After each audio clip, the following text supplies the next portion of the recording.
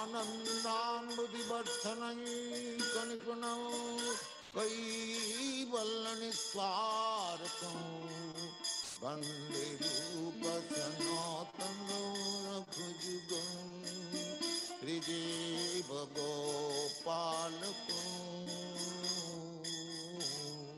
कृष्ण कीर्तन गाननर्तन परं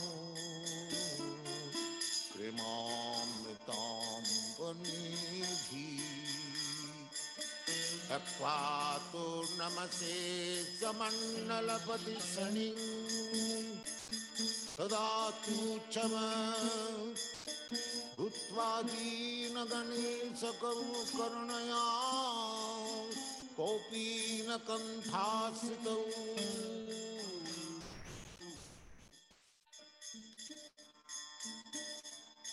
कृष्ण कीर्तन गान नर्तन परो प्रेमामृतं वनिधि धीरा जन प्रियौ प्रियकरौ निर्मत्सरौ पूजितौ श्रीचैतन्य कृपाभरौ भुवि भुव भारावहन्तारकौ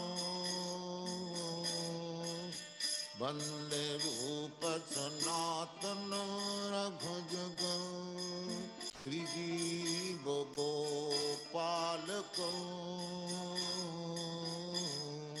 कृष्ण कीर्तन गाननर्तन परं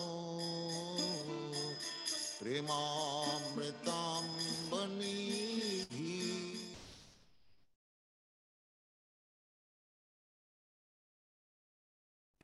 ॐ अज्ञानतिमिरन्धस्य ज्ञानञ्जनाशलाकाय चक्षुरुन्मिलितं येन तस्मै श्रीगुरवे नमः। अजनुलम्बितो भुजौ कनकावदतु सङ्कीर्तनायकपितरो कमलायतक्षो विश्वम्भरो द्विजवरो युगधर्मपालो वन्दे जगत्प्रियकरो करुणावतारो वन्दे श्रीकृष्णचैतन्य नित्यानन्द सहोदितो गुरुराये पुष्पवन्तो चित्रसुन्दो तमो वन्देऽहं श्रीरामकृष्णो अभायो चरणसुखो सुखदो परमानन्दो सुन्दरो सुबलप्रियो हे कृष्णा करुण सिन्धु दीनबन्धु जगत्पते गोपीशा गोपिका कान्त राधा कान्त नमोऽस्तुते तप्त काञ्चन गौराङ्गी राधे वृन्दावनेश्वरी विश्वभानुसुते देवी प्रणमामि हरिप्रिये।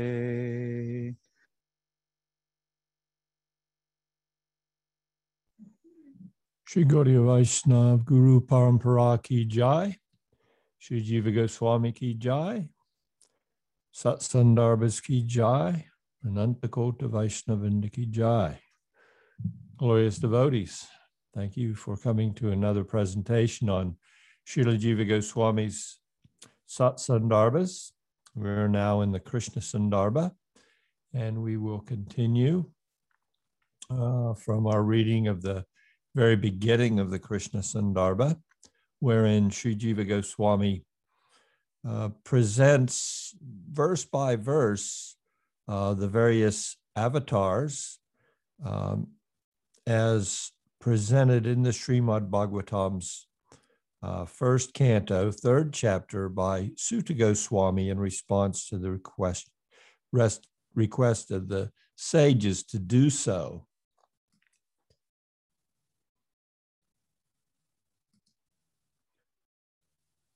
So he begins, of course, by discussing the first avataric descent, basically the Purusha avatars coming in three features. And he's begun that discussion, and now we're up to the third Anucheta. And Jiva Goswami presents in his third Anucheta the following. Thereafter, Sri Sutta describes the essential nature, Swarup, of these two forms, considering them as one in a general sense. That is verily the form of Bhagavan, consisting of extremely potent, or jita, unalloyed being, Visuddha Sattva. The two forms being discussed here are the Purusha avatar Karnadakshay Vishnu and Garbhodakshay Vishnu. So Jiva Goswami is bringing out the fact that these two manifestations of the Paramatma feature of Bhagavan Sri Krishna, they can be seen in a similar light. So he's going to bring out how that they can be seen as Achinta Beta Beta, simultaneously one and different. And we see that various acharyas, they also refer to the advent of the various avatars as coming from both Karnadakshay Vishnu and Garbhodakshay Vishnu in different places. So we'll get to that as we go through the presentation one by one of the various avatars that are highlighted in the Bhagavat Purana. Basically, that's what is being presented by Sutta Goswami, is these are the various avatars that Sukadev Goswami brought to light in his narration of the Bhagavatam to Maharaj Parikshit.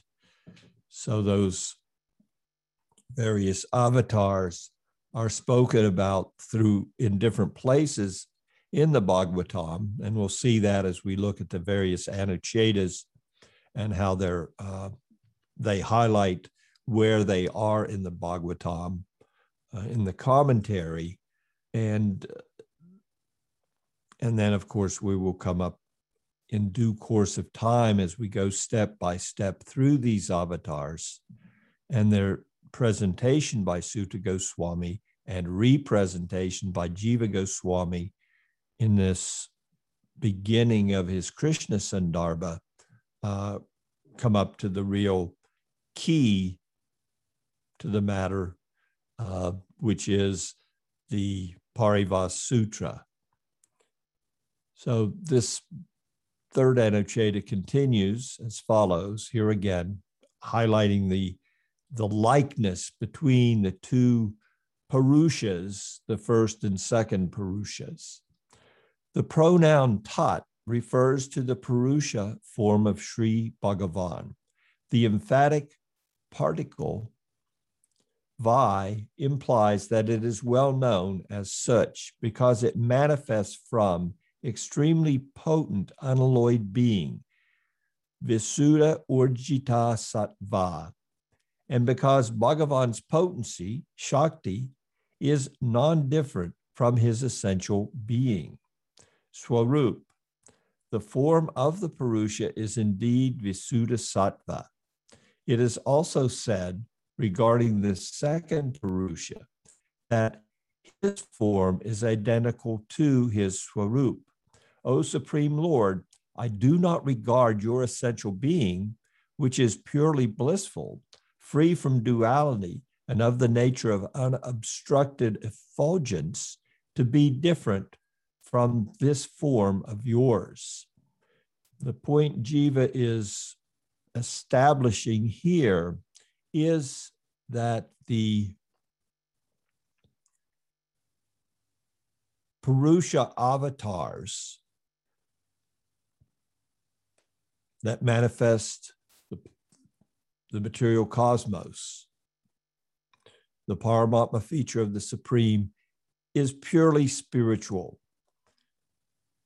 We could think that it's not purely spiritual, not Visuddha Sattva, because of its manifestation of the matter, the material world itself. So you would think that, you could think that, and that's what's being emphasized here. You don't want to think that the Lord is in any way loses his purity by manifesting the material world, which does have and contain impurity due to the influence of his external Shakti. Jiva Goswami continues in this Anucheta. In verse 133, the word Visuddham, unalloyed, means devoid of even a portion of inert matter, it being a manifestation of his Swarup Shakti.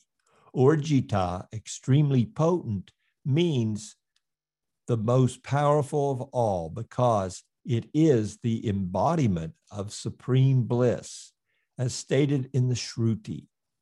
If this Paramatma were not present in the space of the heart, Akasa, as the personification of bliss, who indeed would breathe? Who would live? Consequently, if the body of the Purusha consists of unalloyed being, how much more must this be so in regards to Swayam Bhagavan himself? So Jiva's really pounding the post here. Let's not misunderstand the supremacy of even this initial descent of divinity that produces and maintains and supports the material manifestation. Some highlights from the commentary stressing this point. The form of Bhagavan is devoid of any tinge of inert matter. Its essence is that of pure Visuddha Sattva, or unalloyed being, which is inherently conscious, whereas the phenomenal Sattva that constitutes Prakriti is inert. The second adjective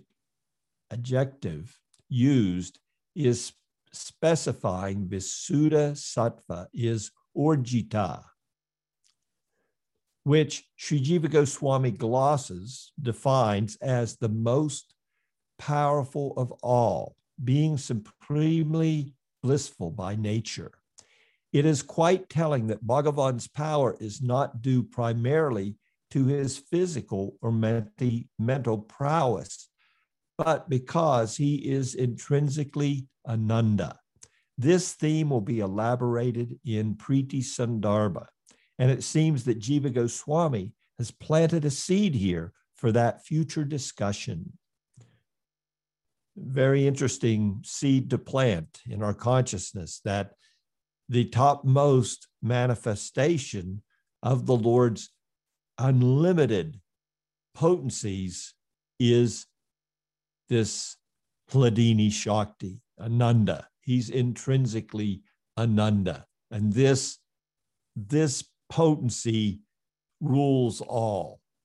And of course, the supreme manifestation of that potency is in praying. It is the substance of the loving exchange between the Lord and his devotee. So this is the ruling potency of all. Even as Jiva's pointed out here, when it comes to the material manifestation. And this is carrying forth from the end of the Paramatma Sandarbha, wherein Jiva made it clear that the intent of divinity in the material manifestation, the primary intent is to give further opportunity to devotees who had not completed entirely their full turning of consciousness to Krishna, to the Supreme, in the last course of the material manifestation. So the material manifestation, it's on a clock, so to speak. It punches in and it punches out, like the materialistic worker in the factory. Material nature comes into being. It lasts for a specified duration, and then everything comes to an end. Now, certain purified jivas who have completed their course of purification leave during the manifestation of the material world. Some others who have also completed their course of purification take up residence in the higher echelon planetary systems of a material manifestation, residing there with Brahma and other great sages in those higher planets. And when the material manifestation is wrapped up, they also attain the spiritual realm, Vaikuntha, at that time. So some jivas can leave during a manifestation, some leave at the end of the manifestation, and unfortunately, some are left behind. They did not complete the course of complete turning of consciousness. There was still some alloy, some consciousness that had attachment to the Lord's external energy. So therefore, the Lord, out of his kindness, he's not going to leave them. He's not going to leave them hanging, so to speak. The material manifestation is going to come into being again. And it's interesting, I came across one statement by Vishwanath Chakravarti Thakur. It may be even here copied into the commentary as we go forward, is a statement that the entirety of Brahma's life is less than 1 second in the time of Bhagavan. Less than a second. Nimesha, I think, is the Sanskrit term. So it just kind of gives us a perspective of where we are in the entirety. And also we remember back to the Paramatma Sandarbha or Bhagavat Sandarbha, I forget which of the two, but there's mention of the infinitesimality of a material manifestation, the whole material manifestation in regards to the Vaikuntha atmosphere. Not that it could be measured, but if it could be measured, the material manifestation itself, both in time, less than a second, and in size or quantity, I think the term is 1/100 billionth or trillionth of the spiritual realm is the entirety of the material manifestation. So a very small portion, but a small portion that is not neglected by the Lord, as we'll see in the beginning of this Krishna Sandarbha, where all the various empowerments and avataric descents of Krishna are elaborated upon, and then they're unpacked as the Bhagavatam further unfolds from this first canto mentioning of the various avatars. Then all these avatars make an appearance later in the text where their advents are more elaborately discussed. And their contributions to the maintenance and upkeep and infusion of bhakti is more completely revealed. So now we're going to go to the fourth verse, which corresponds to this fourth Anucheta, and we'll see this correlation between the third chapter of the Bhagavatam's first canto, the verses there, and the Anuchetas as we go through this beginning of the Krishna Sandarbha. So Jiva's seeing some real significance in pointing out the various avatars leading up to the Parivas Sutra from the same chapter. He brings them all forth and gives some small explanation. And he's basically setting the groundwork for us consciously to be able to have the deepest appreciation for Bhagavan Sri Krishna. That from him so many manifestations are coming for our well-being, for the jiva's well-being while they are in the material world. Why we are entangled here, the Lord is always coming again and again. Yada yadahi dharmasya. In so many ways to maintain us, to support us, to enlighten us. He's manifesting. And these various manifestations will be unpacked more and more going forward here. So Jiva continues, fourth Anucheta, in this way, having described two domains and functions of the Purusha, the true domains, of course, would be the Karna ocean for Karna Dakshai Vishnu and the Garbhodak ocean within a specific egg-like container for one universe, the Garbhodakshai domain there, and the second Purusha, Garbhodakshai Vishnu. Sutta now explains that his form is of one type only, exactly like his original being, Swarup.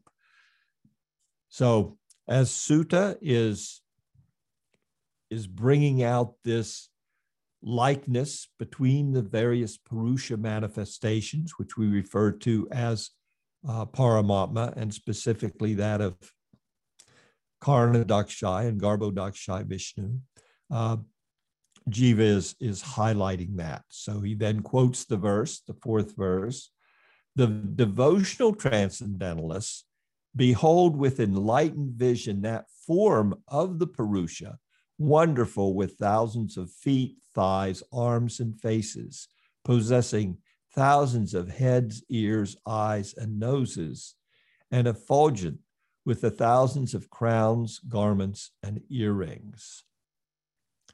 The pronoun ada, that refers to the form of the Purusha. The compound adabra chakshusha, with enlightened vision, means through the eye of devotion, as Krishna says, O Arjuna, the supreme Purusha is attainable only by exclusive devotion. And also in the Shruti, only devotion leads to him, only devotion reveals him.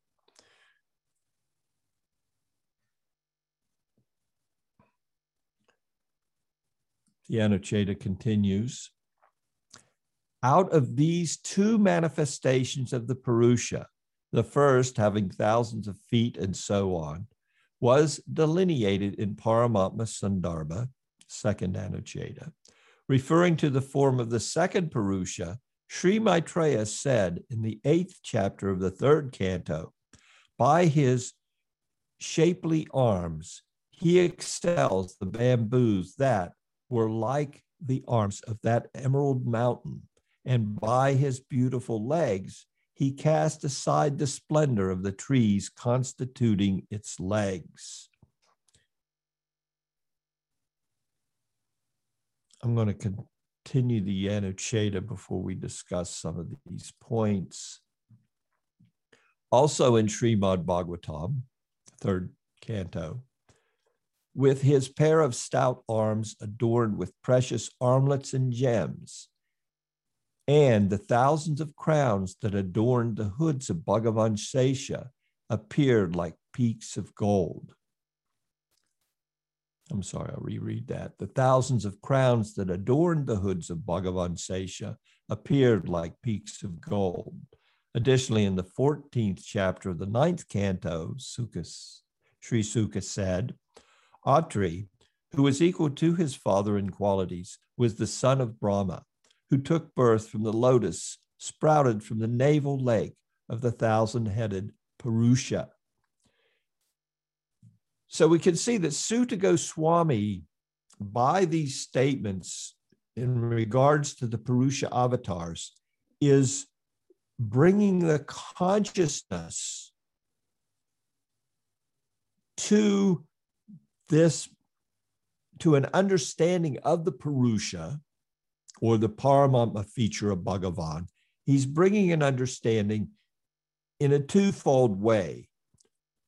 First fold is that this manifestation can be fully appreciated and understood only through devotion, through bhakti. And second is the fact that he's starting to bring out the personal characteristics of these two forms of the Purusha, because there's much to be said about the Purusha in the scriptures, which would lead one to see the Purusha as being not wholly transcendental, so to speak. In other words, this Virat conception has to be seen properly. It's a tool. It's not a true representation. It's a representation of divinity, but it's not ontological reality. The Lord, we can see that so many things of the world around us, we can see in relationship to the Lord.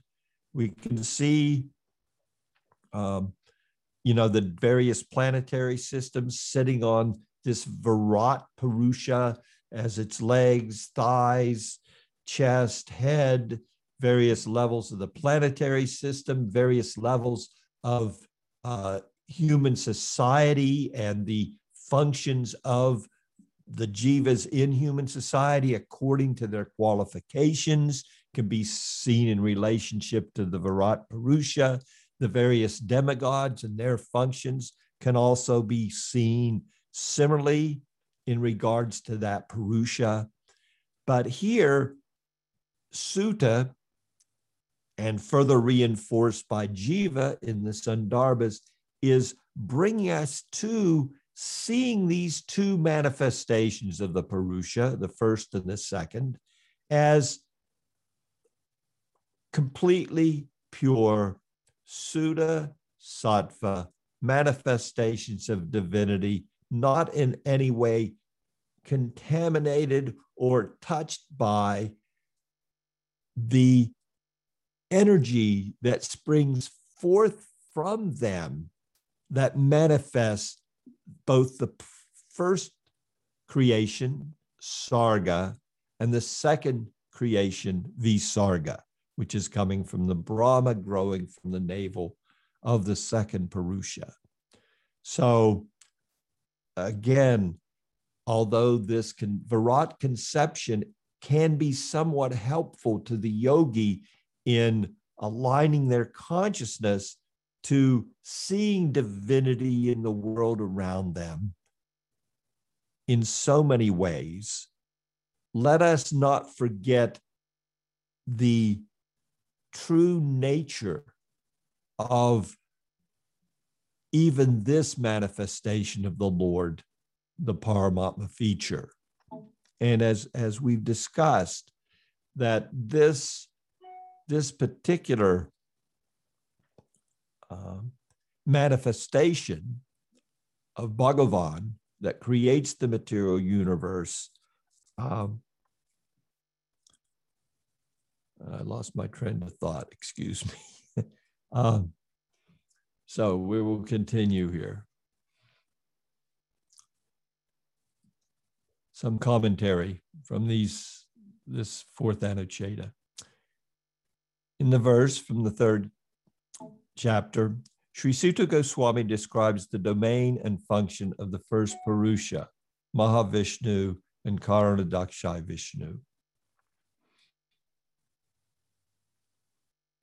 In the next two verses, he explains the function and sphere of action of the second Purusha, Garbhodakshayi Vishnu. Now, in the present verse, he describes Vishnu's form. The question arises, which of the Vishnu forms is being portrayed? Is it that of the first or the second Purusha? Sri Jiva Goswami addresses this question in the present Anucheta. So really, the way Sutta discussed in the Bhagavatam, he presented this verse, we could question which Purushas he's talking about. He replies that the form of both the Purushas is the same. They are identical in form.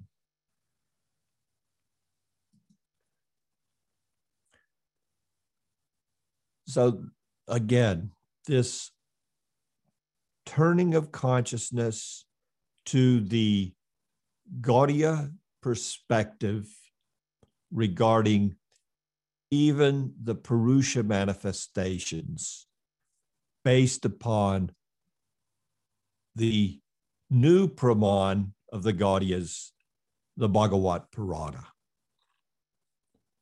So this all gets into the establishment of the underlying understanding of divinity as put forth by Sri Chaitanya Mahaprabhu and as canonized, as completely elaborated upon by the six Goswamis and the other immediate followers of Sri Chaitanya, who are the architects of our Sampradaya. They've taken all the scriptures and they've churned the essence so that they could bring out the highlights of the Bhagavat Purana in such a way as to put forth the entirety of Krishna's most intimate love for his most intimate devotees. So it's not that Krishna comes alone, and it's not that in the Bhagavatam he is presented as being alone. So we have to gradually build the groundwork which allows us entrance into those understandings.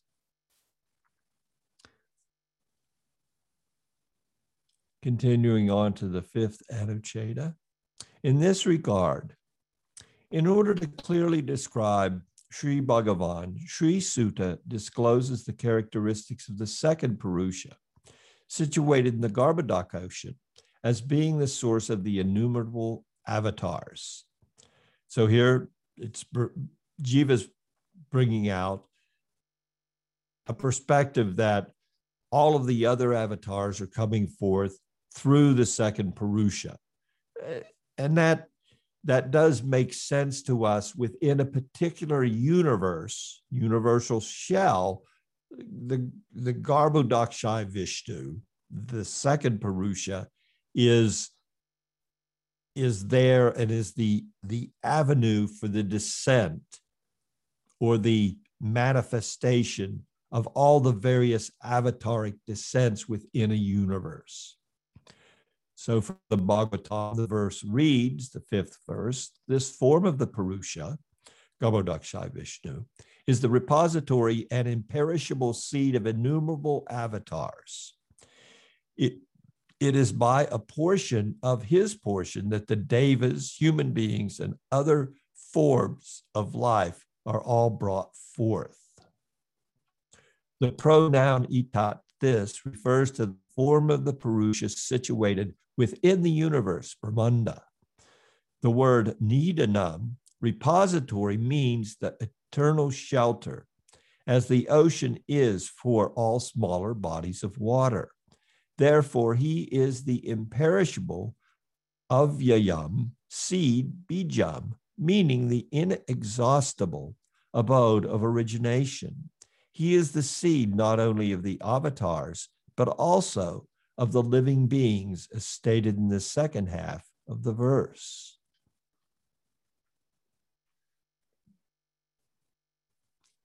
So there's some extensive commentary here. So we're speaking of Garbhodakshai, Vishnu, the second Purusha, and in the Chaturvyuha, Pradyumna. So the second Purusha is the source of various types of avatars. Now this commentary is very important for our understanding. So please follow along attentively. The definition of an avatar is given by Sri Rupa Goswami. When the above mentioned forms of Bhagavan appear as if without precedent, for the sake of cosmic operations, either directly or through a medium, they are called avatars. From the Lagu Bhagavatamrita. Now we go into how to look to the various manifestations of Swayam Bhagavan Sri Krishna. Previous to this definition, again, the framework for Gaudiya Vaishnavism is being established by Sri Chaitanya Mahaprabhu's immediate followers. Previous to this definition, Sri Rupa writes that Sri Krishna, the original form of Bhagavan, exists in three forms in the spiritual abodes. So prior to this definition in the discussion of avatars, Rupa has explained in his Lagu Bhagavatamrita the manifestations and expansions of Sri Krishna in the spiritual realm. These three forms are called Swayam Rupa, Tad Ekatma Rupa, and Avesh. Swayam Rupa is Krishna himself.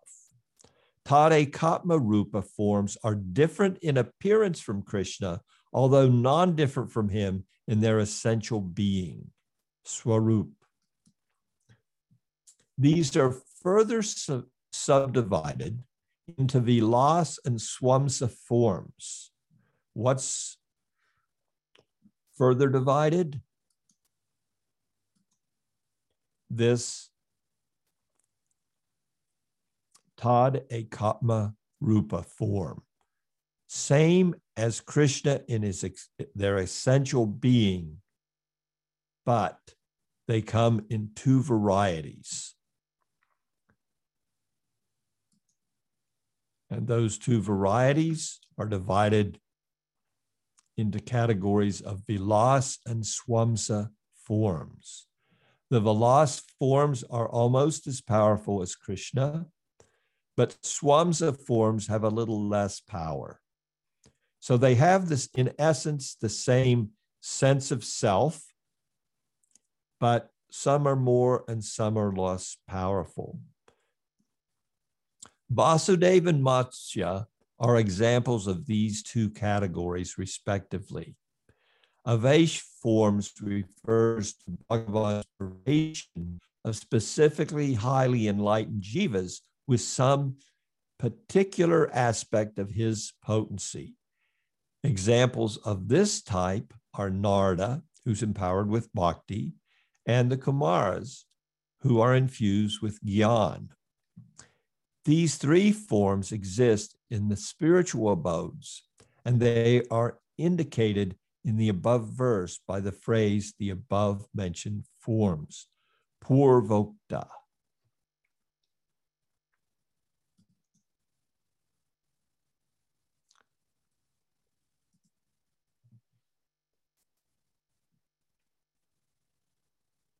commentary continues, and it's very, very enlightening here to understand these manifestations, how Krishna expands.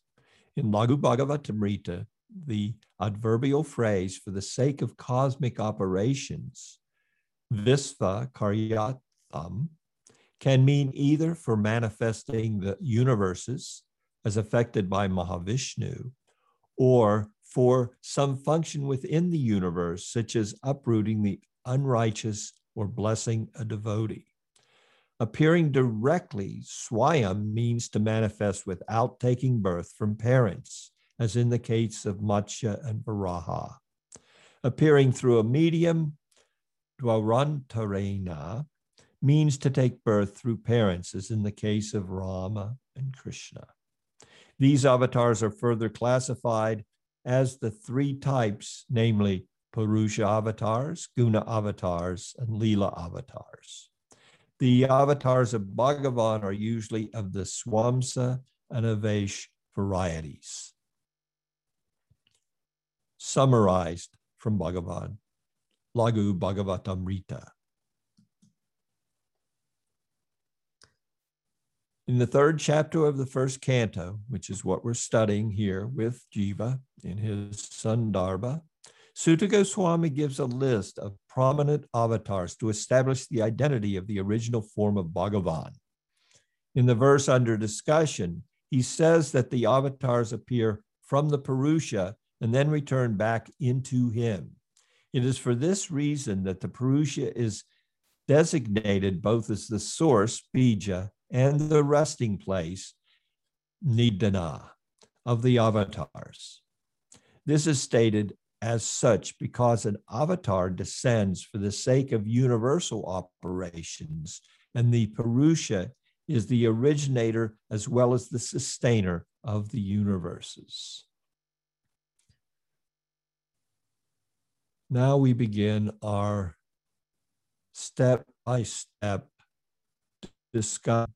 But I think what's significant here from this little bit of commentary is that he gives, it's mentioned here, Suta Goswami gives a list of prominent avatars to establish the identity of the original form of Bhagavan.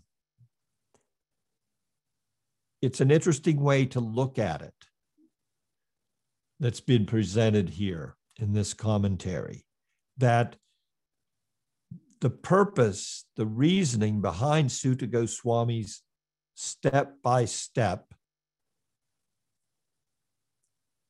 presentation in this third chapter of the avatars and the Bhagavatam's presentation of those avatars step-by-step throughout the first 9 cantos leading up to the face of divinity, Sri Krishna, in the 10th canto.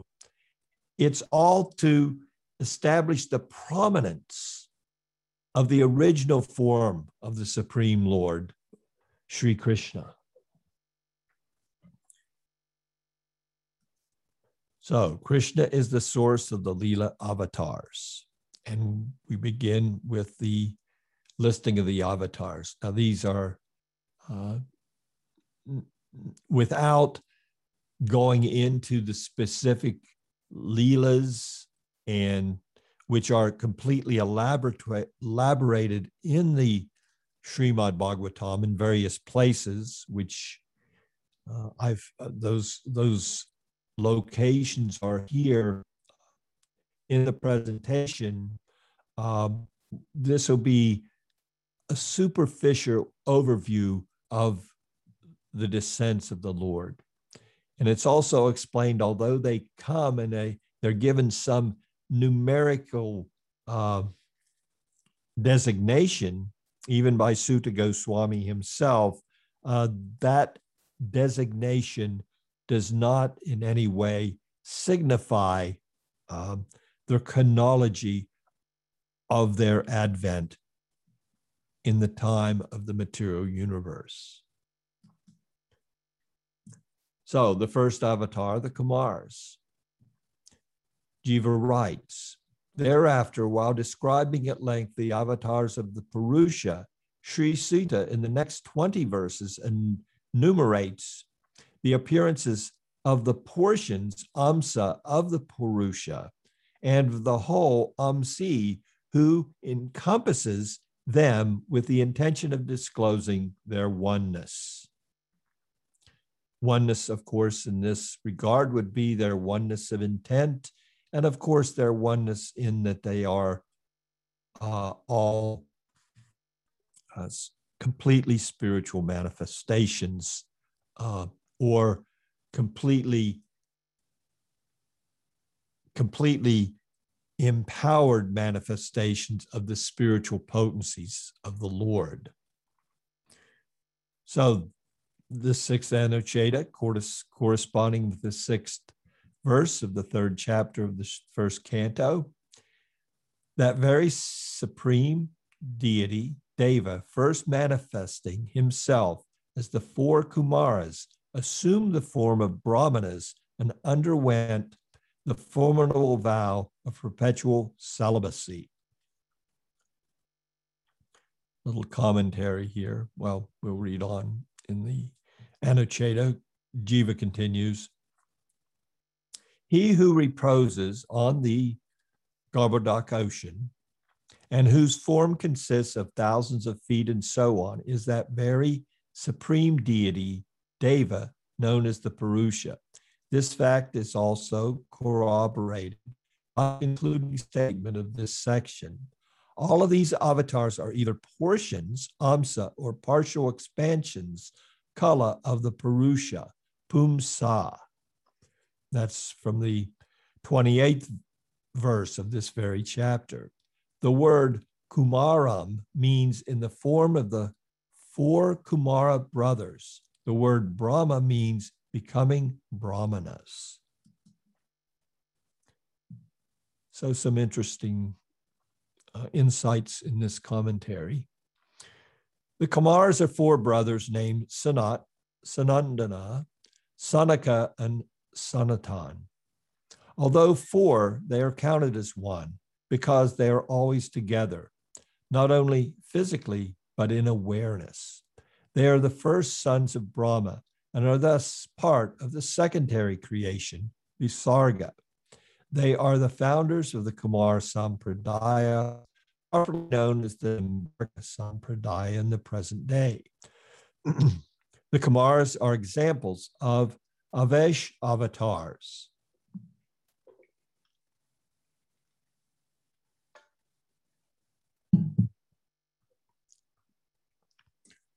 Of course, we know Avesh means that they are empowered by a specific Shakti of the Lord. And in the case of the Kumars, that Shakti is the Shakti of knowledge, spiritual awareness. Bhagavan's first avatar as the Kumars signifies that it is only by devotion to Bhagavan, Brahmacharya, absolute reality, Brahma, and conduct, Charya, that one can transcend the preoccupation with sexual thought, which keeps one in the material world. So, of course, we could say Brahmacharya refers to a strict vow of celibacy, which, of course, the Kumars exhibited, so much so that they did not even want to mature in their physical forms to a stage of puberty where there would even be the question of having sexual inclination or thoughts thereof. So Brahmacharya, of course, can be viewed in that light, and that certainly is one of the specific requirements for Gyan realization, very strict discipline. But there is another way to look at the term Brahmacharya. It means whose consciousness is turned towards absolute reality. And their conduct within the material world supports that turning of consciousness. So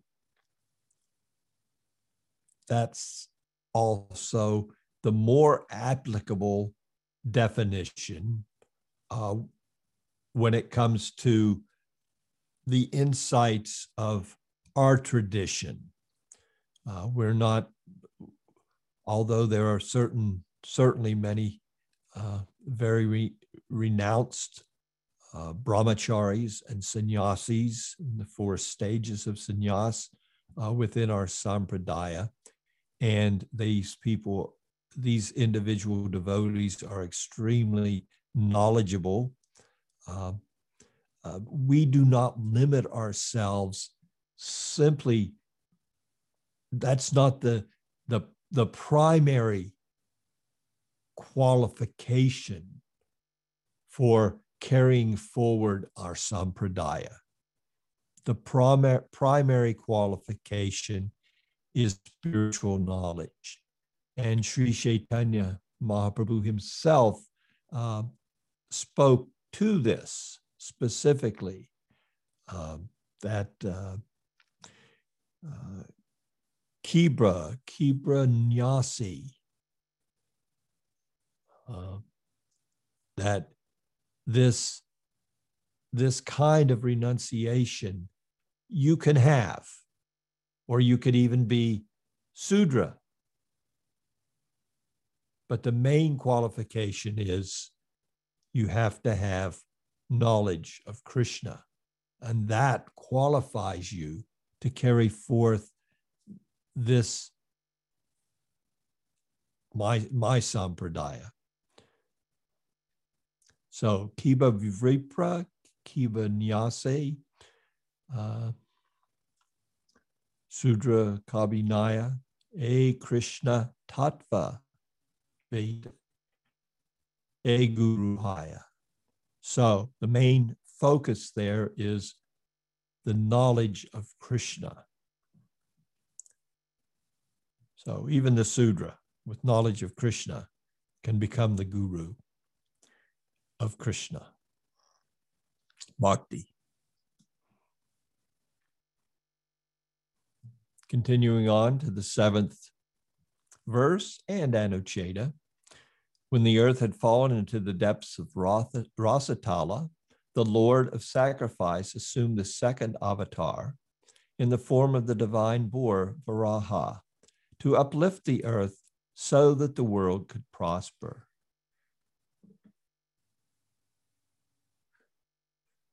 The pronoun asya means of the world, and bhavaya means for its progress.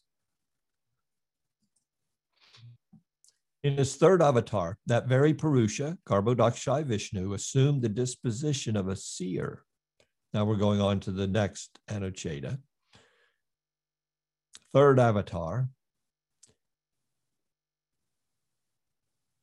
assuming the disposition of a seer, a rishi, as the celestial sage Sri Narada propagated the Sattvata Vaishnav Tantra, by which freedom from bondage to action, Naishkarmya, is attained through means of action.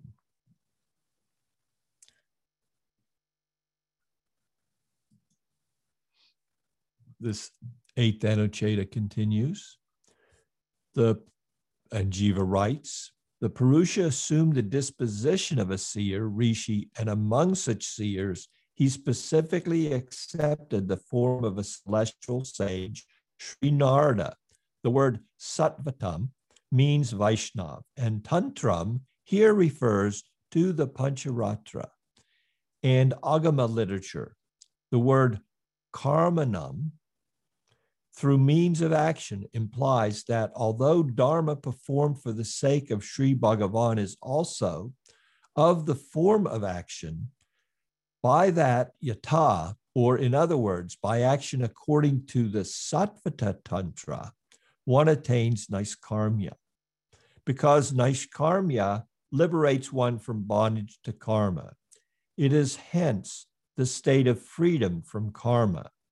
It merely appears to be non-different from karma. It is to be added to the sense of the complete, is to be added to the verse to complete the sense. So it appears like karma, these actions that are taken in according and in following the Tantra, the Pancharatra that Sri Narada gave us for our devotional practice, all how we perform actions for the pleasure of Krishna without any sense of or any inclination to self-aggrandizement in any way. So there are certain ways that we can form an image of the Lord from material nature.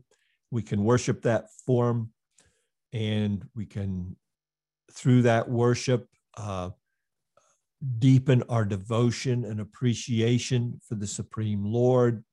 We can perform various sacrifices for the betterment of our devotion, makes certain vows. So all this is in the Tantra or the Agama literature, all these specifics of action, which one could take for karma, but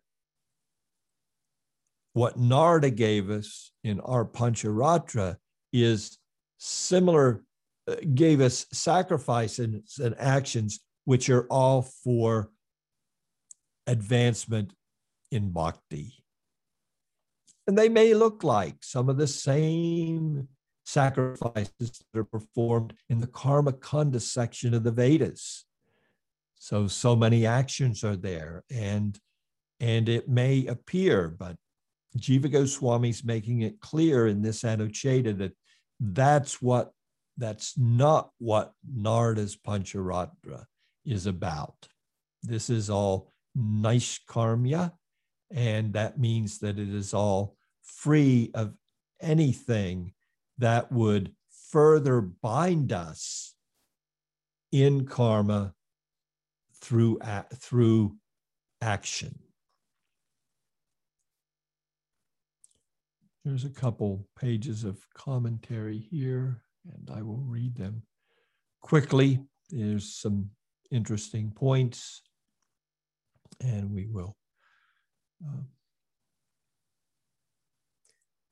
then conclude today's presentation. The Vaishnavas are also called Sattvatas, and thus the Sattvata Tantra means Vaishnav Tantra. It refers to the body of scripture called Pancharatra Agama. The Vedas are called Nigama, and the Tantras are known as Agama. There are three divisions of Tantra, namely Vaishnav, Shaiva, and Sakta. Vaishnav Tantras are properly known as Pancharatra Agama, Pancharatra, or simply Agama. The story of the appearance of the Pancharatra Agama is narrated by Bhishma in the 335th chapter of the Santi Parva of the Mahabharata. The karmas or ritual acts prescribed in the Pancharatra Agama are also a type of karma action, but they are not the cause of bondage.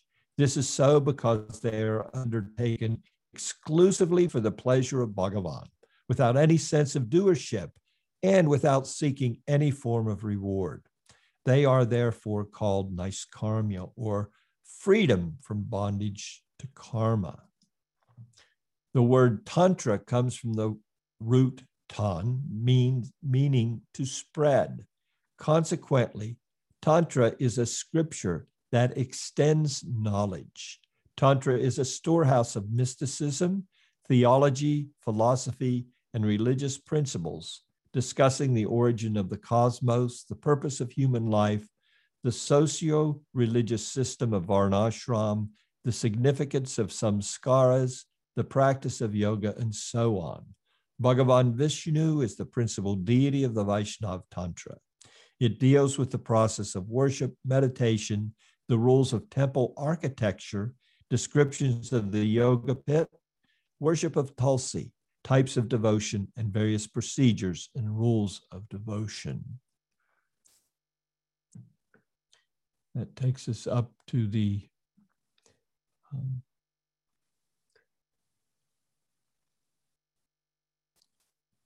next Anucheta, which we will dive into in our next discussion.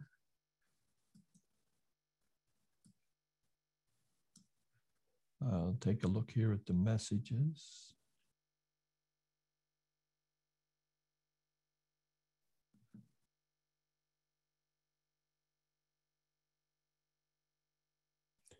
No questions there. If anybody has a question, I will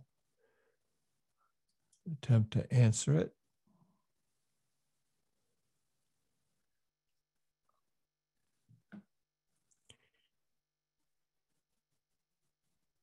If not,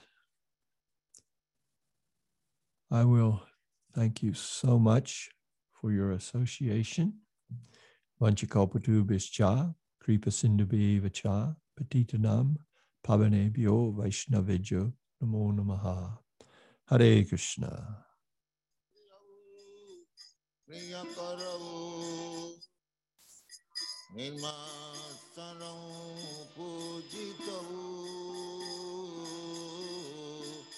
Sri Chaitanya Kripa Bharo